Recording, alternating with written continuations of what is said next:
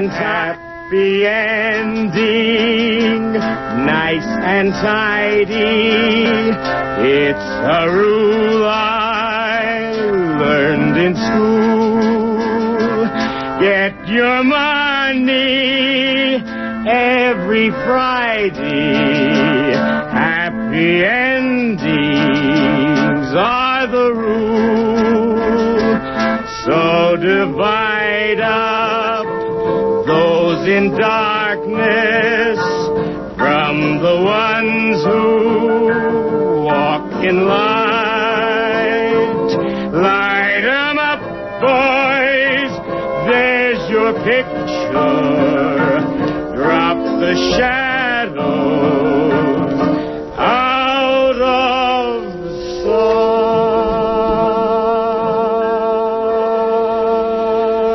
This is Jennifer Stone with Stone's Throw, and today is January the 5th, 2010.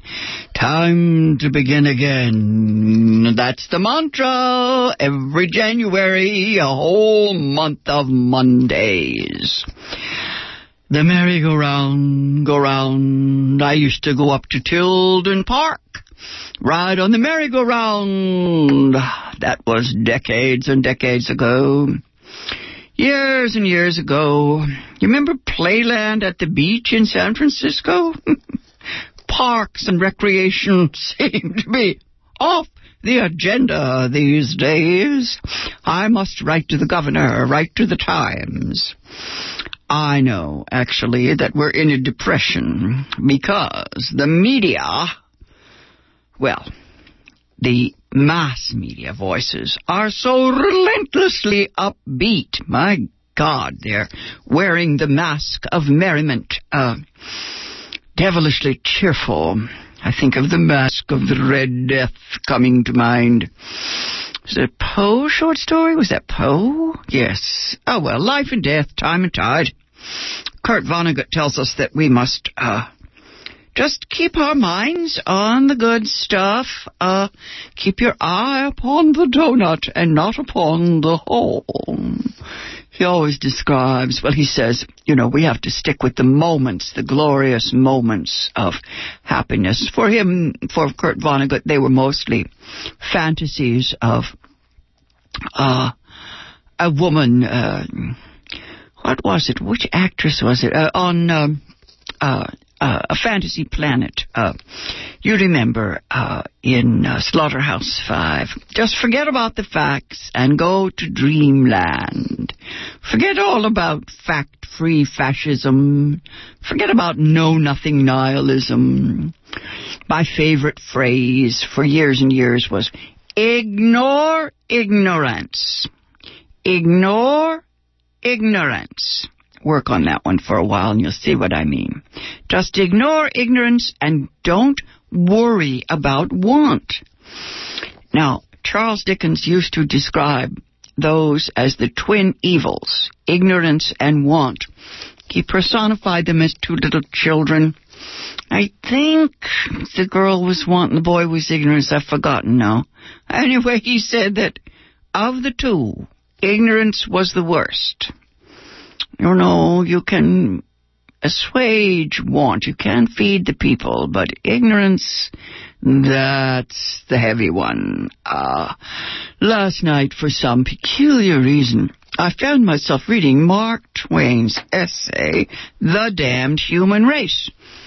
It goes with my favorite end-of-the-year reading. I have a little shelf. F. Scott Fitzgerald's The Crack-Up. I like that one. They're the doomsday essays, you know. It's all over, into the abyss. Here we go. Was it Thomas Becket? Yes, not no. I'm thinking of Beckett's Lies. Becket.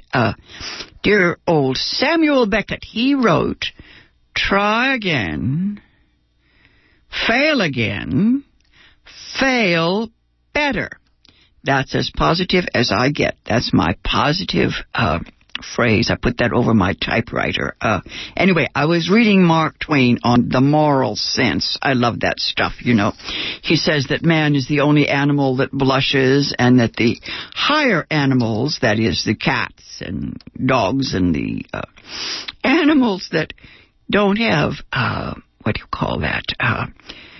the kind of consciousness that makes them ashamed, that makes them use fig leaves.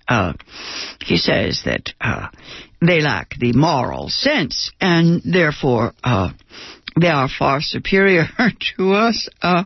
He goes on to detail all the crimes committed in the name of religion, the name of patriotism, and so forth. And, of course, this is man's creativity, is to make up these stories which allow him to murder his own kind. He talks about the social controls that we put on members of our own tribe.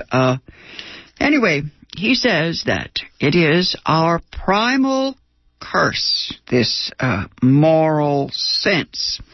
Let me just read you, I was listening to the dear doctor on the program before me. He said there was hope for the human race, and I thought, no hope. Let me read you the hopeless passage. Here's Mark Twain. This is called Letters from the Earth. The uncensored writings of Mark Twain. These are posthumous. These were published long after he had died. And Mark Twain writes that human history in all ages is red with blood, bitter with hate, stained with cruelties. But not since biblical times have these features been without a limit of some kind. Even the church, which is credited with having spilt more innocent blood since the beginning of its supremacy than all the political wars put together have spilt, even the church has observed a limit. A sort of limit. I have a footnote here. The new fundamentalists seem to have gone over the edge. No limit there, right? Yes, in the name of somebody's God, we are now allowed to blow each other up. Anyway, Mark Twain goes on to say, you notice that when the Lord God of heaven and earth, adored Father of man, goes to war, there is no limit. He is totally without mercy. He who is called the fountain of mercy, he slays all the men, all the beasts, all the boys, all the babies, also all the women and all the girls, except those that have not been deflowered. And he goes on to describe in detail how it is necessary to deflower all the virgins before murdering them. Yes. He says, what the insane father requires is blood and misery. He is indifferent as to who furnishes it. Yes, let's see. The heaviest punishment of all was meted out to persons who could not by any possibility have deserved so horrible a fate. The 32,000 virgins. Oh, dear. I think I'll skip this next paragraph. They're getting very fussy at the FCC about descriptions of sex and violence. And anyway, I'll jump over to his discussion of slavery, which, of course, may be a little worse for women than it is for men. Let's see. The bit about slavery. Now, let me read you first about the priests and the virgins. Virgins, he says, are spoil, plunder, or booty. Man claims his share.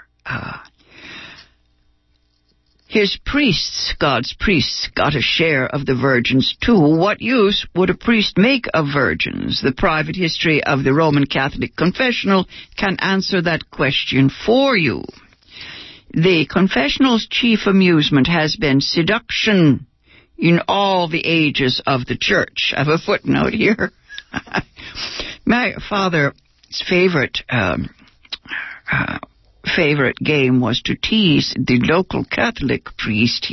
My father was the local doctor, and he would tease the priests about what they did in the confessional when they listened to the sad tales of all the young women.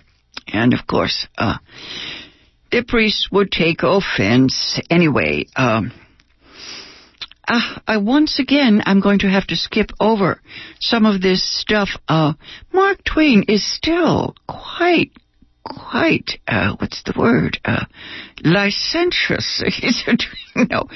Anyway, he's talking about the whoremasters. And, yes, he says that the priest is required to ask questions that would excite any woman who is not paralytic. Good Lord. Once again, no wonder they censored Mark Twain. He goes on in great detail about the crimes not only of the white settlers in America, but of the indigenous people as well. He spares no one.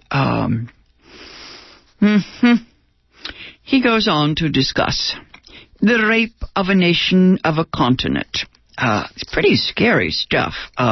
Letters from the Earth is the uncensored Mark Twain. You can usually find it in used bookstores. The little copy I've got is from Harper and Row.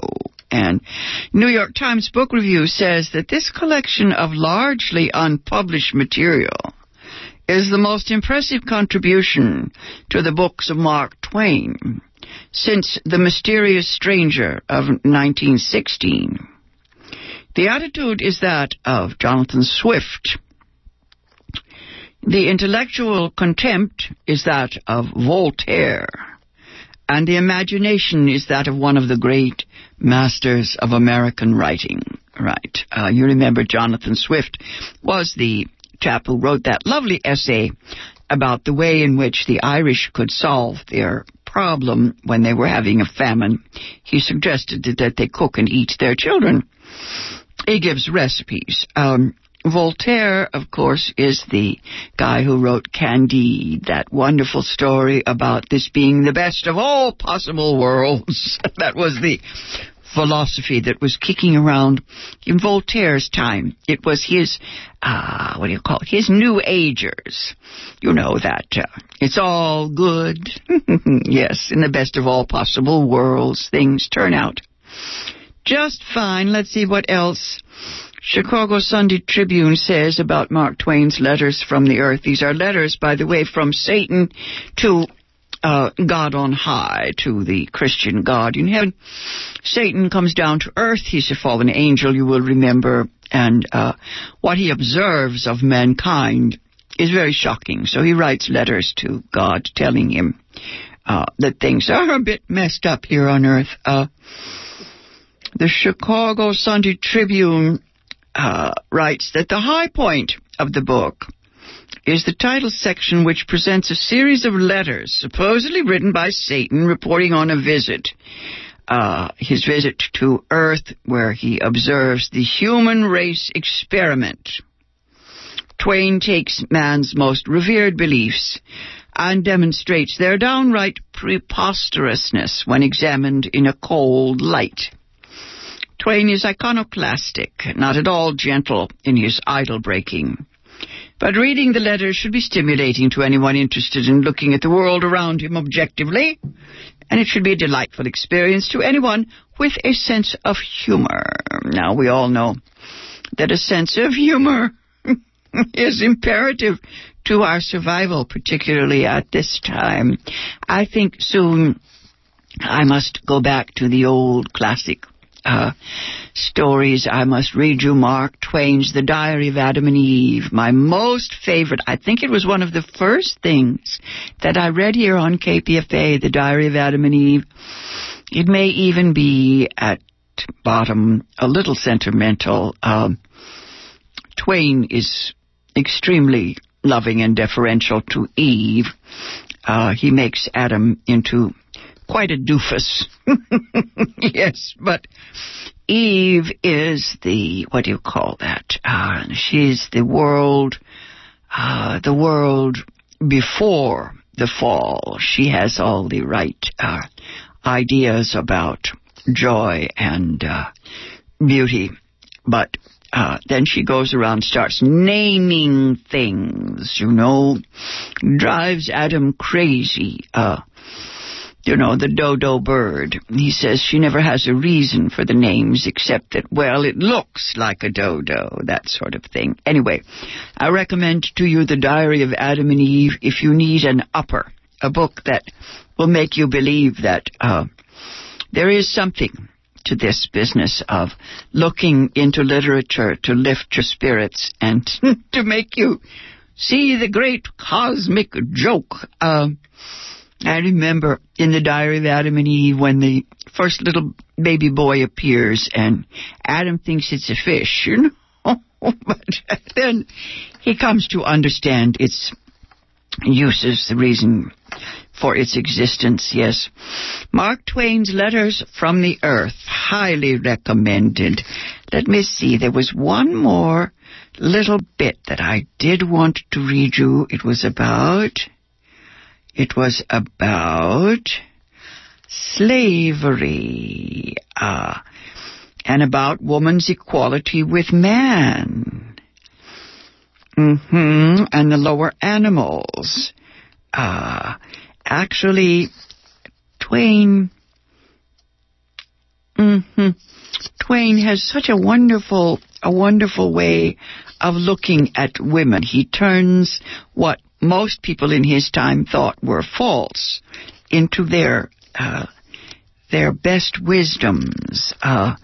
He understands that, of course, they have no use for what man calls logic and, rational thinking. What was it in Freud, in his Civilization and Discontents, explains some of that. But Freud looks down on what he calls the oceanic feelings and impressions of women. Let me read you, just this one paragraph in The Damned Human Race. The question that Twain asks is, was the world made for man? He says, I seem to be the only scientist and theologian still remaining to be heard from on this important matter of whether the world was made for man or not. It is time for me to speak. I stand almost with the others because they believe the world was made for man.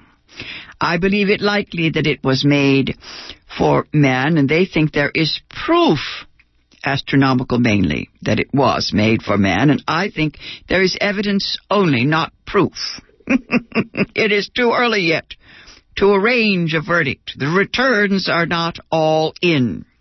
When they are all in, I think they will show that the world was made for man, but we must not hurry.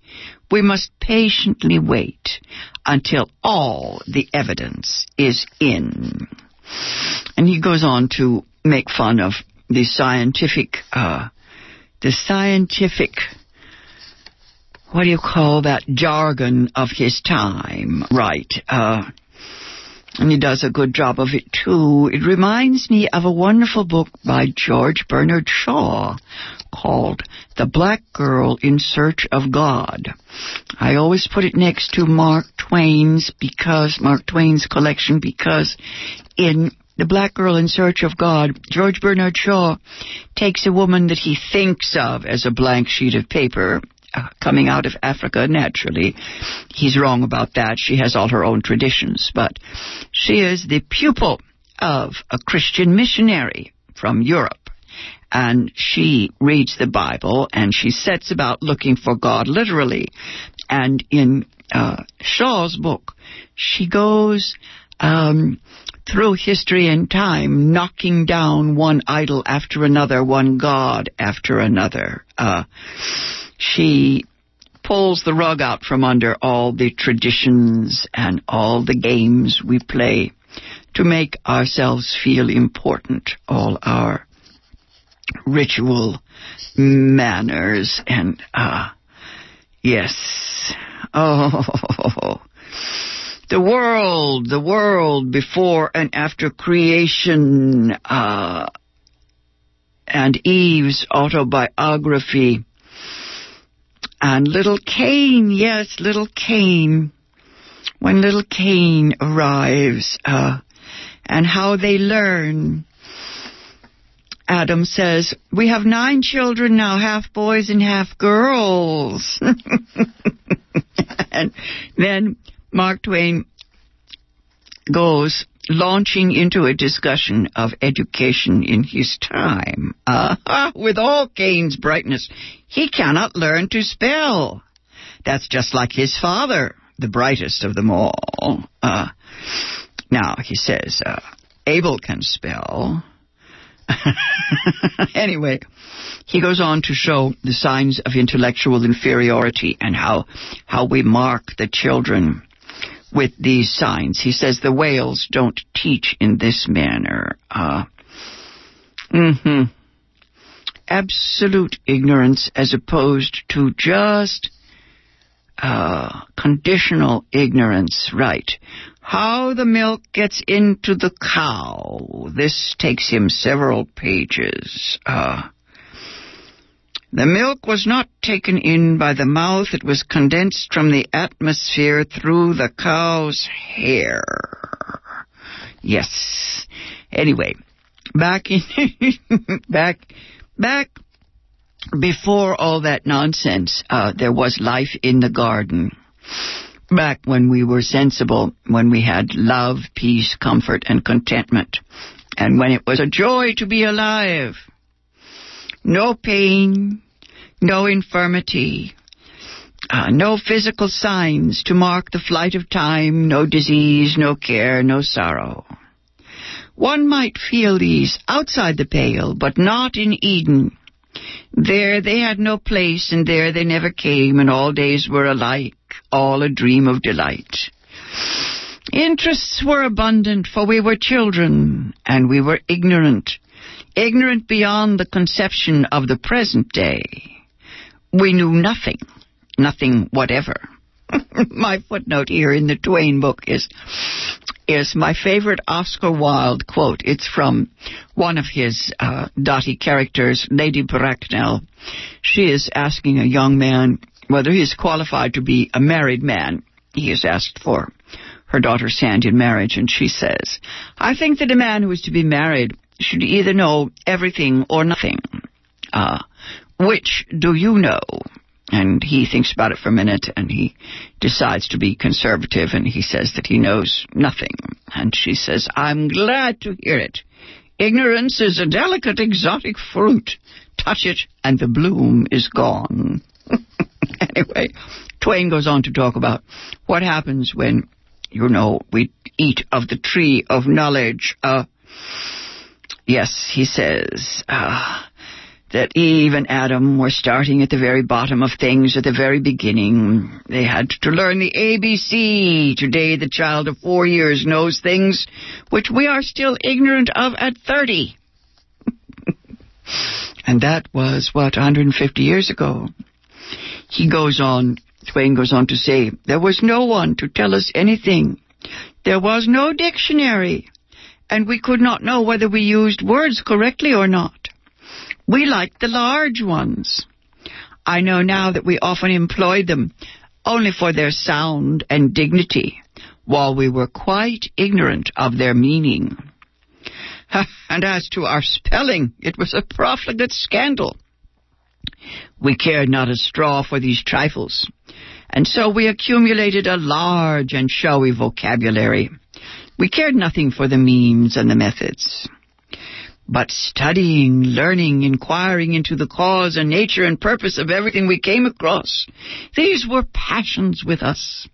This research filled our days with brilliant and absorbing interest. Adam was, by constitution and proclivity, a scientist. I, Eve, may justly say I was the same, and we loved to call ourselves by that great name. Each of us was ambitious to beat the other in scientific discovery. This incentive added a spur to our friendly rivalry and effectively protected us against falling into idle and unprofitable ways or into frivolous pleasure-seeking. Eve goes on to say, our first memorable scientific discovery was the law that water and like fluids run downhill, not up. It was Adam that found this out. Days and days he conducted his experiments secretly, saying nothing to me about it, for he wanted to make perfectly sure before he spoke. I knew something of prime importance was disturbing his great intellect. I knew it was something. Anyway, his repose was troubled. He thrashed about in his sleep a good deal, but at last he was sure and he told me. I could not believe it. It seemed so strange, so impossible. My astonishment was his triumph, his reward. There, you see, he said, it runs downhill. In every case it runs downhill, never up. My theory was right. It is proven. It is established. Nothing can controvert it. Now, Eve goes on to discover that, she, of course, figures out that it runs uphill while they're sleeping. But she doesn't want to tell Adam because, that would depress him and make him think that she knew more than he did. And she doesn't want to put him down. Anyway, I wish I had time to read you some stuff I brought today. It was, once again, memoirs from dates that are exactly 25 years ago. I'll have to save them for next time. I just love to do what I call analogies, the way things were and the way things are now. The laws of God in Twain's book are so funny, and he puts them upside the laws of man. And of course, he shows that all of all this religious ideation is simply psychological projection.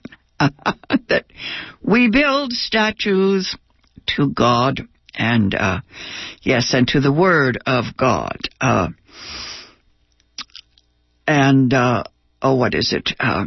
The best bit of this is the fact, I don't want to spoil my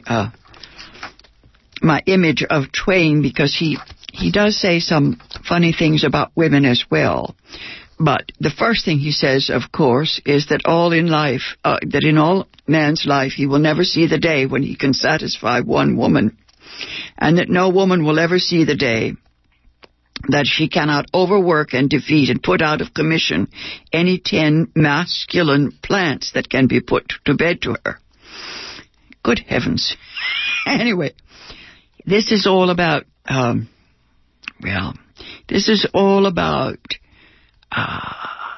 sex.